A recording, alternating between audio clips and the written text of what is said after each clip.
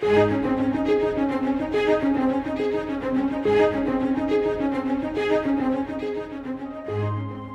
first section of Psalms has been called the Genesis Psalms. They help us to realize that every good thing begins with God. The Psalms provide a roadmap for the journey ahead. In them, we learn to bring every emotion and experience of life into the presence of God. Join Scott Pauley now as we study God's Word together. It is amazing how you can pick up the Bible and begin to read Scripture, and it's like reading the world we're living in. It is so relevant because truth endures to all generations. And when you come to Psalm 9, you come to a psalm for the world in which we live. If you've been watching the news, if you've been keeping tabs on what's going on around the world in governments and politics and strife and contention, and then if you see all the wickedness going on and all the vileness in our society, I want you to know Psalm 9 is for you today. Read this good psalm. It's good news in a bad news world.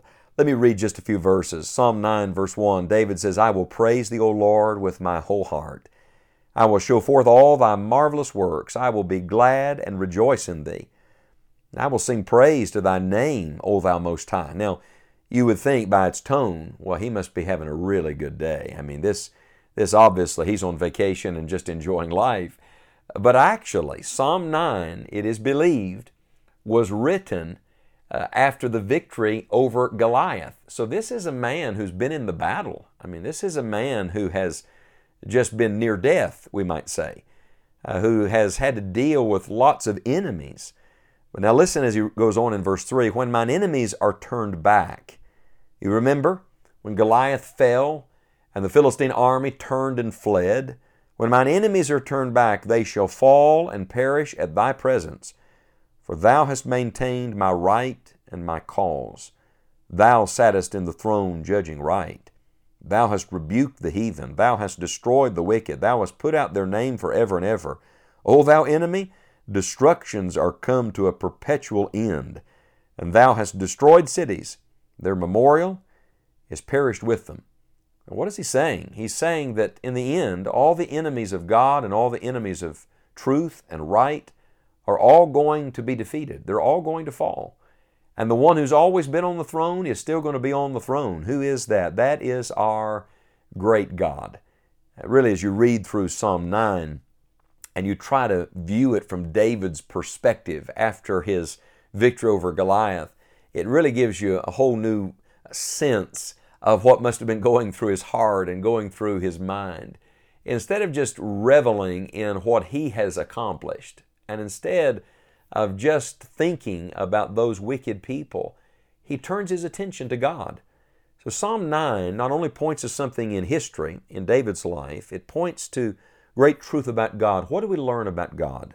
Well, read on just a little, beginning in verse 7. But the Lord shall endure forever. He hath prepared His throne for judgment. So one thing we know is that God's going to last forever. There's no end to our God. He's going to endure. Governments come and go. Leaders come and go. Seasons come and go. But God is the eternal God, the everlasting God. He will endure forever. Verse 8, and He shall judge the world in righteousness. He shall minister judgment to the people in uprightness. So we know not only is He going to last, He's going to judge. And shall not the judge of all the earth do right? Look, His judgments are always right. And so we know in the end, God's going to deal with every Goliath. God's going to take care of every Philistine army. Read on, verse 9. The Lord also will be a refuge for the oppressed, a refuge in times of trouble. I love this.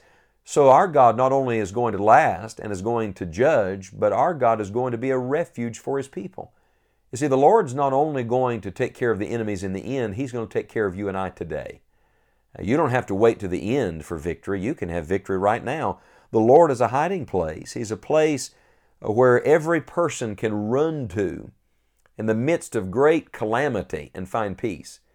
In the midst of a mixed up world, a messed up society, you can find order. You can find grace. You can find help. Where do you find that? In the Lord.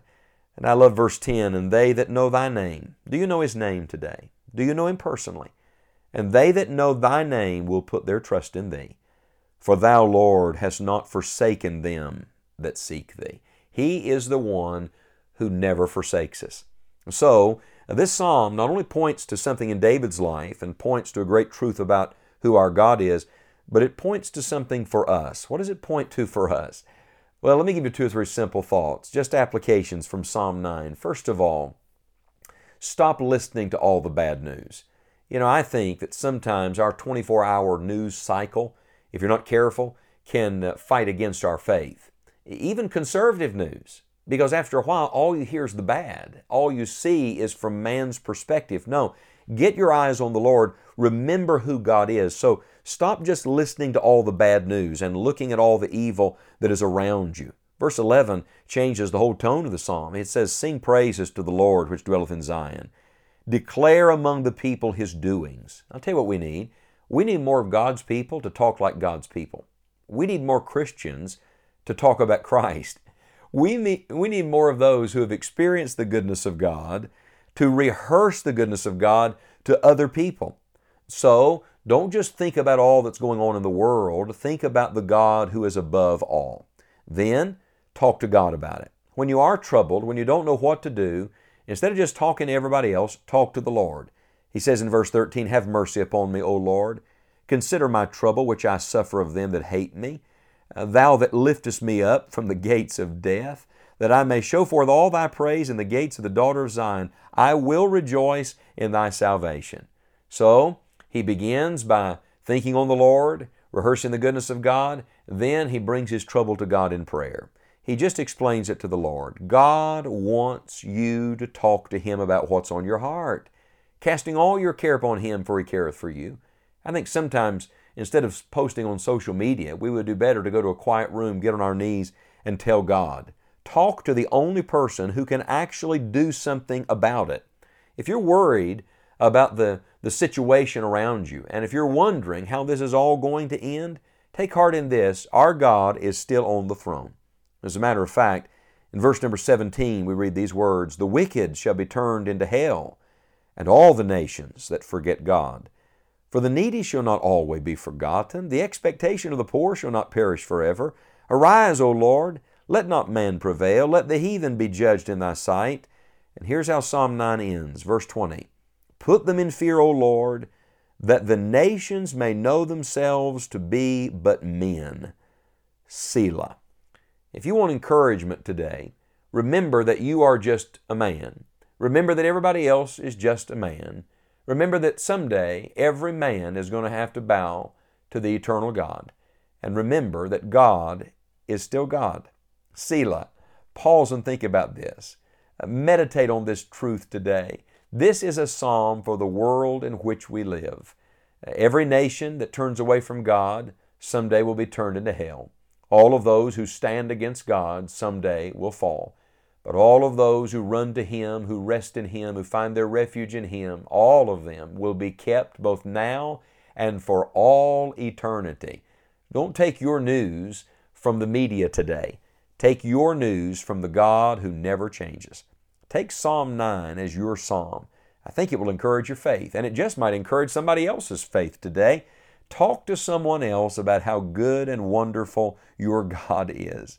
All of this is going to end, but our God is going to endure forever.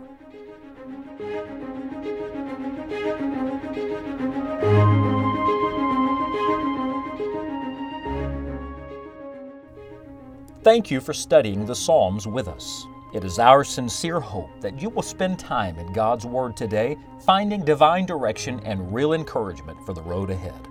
Visit scottpauley.org to download your free copy of a ready reference of the Psalms, along with other helpful resources for your Christian life.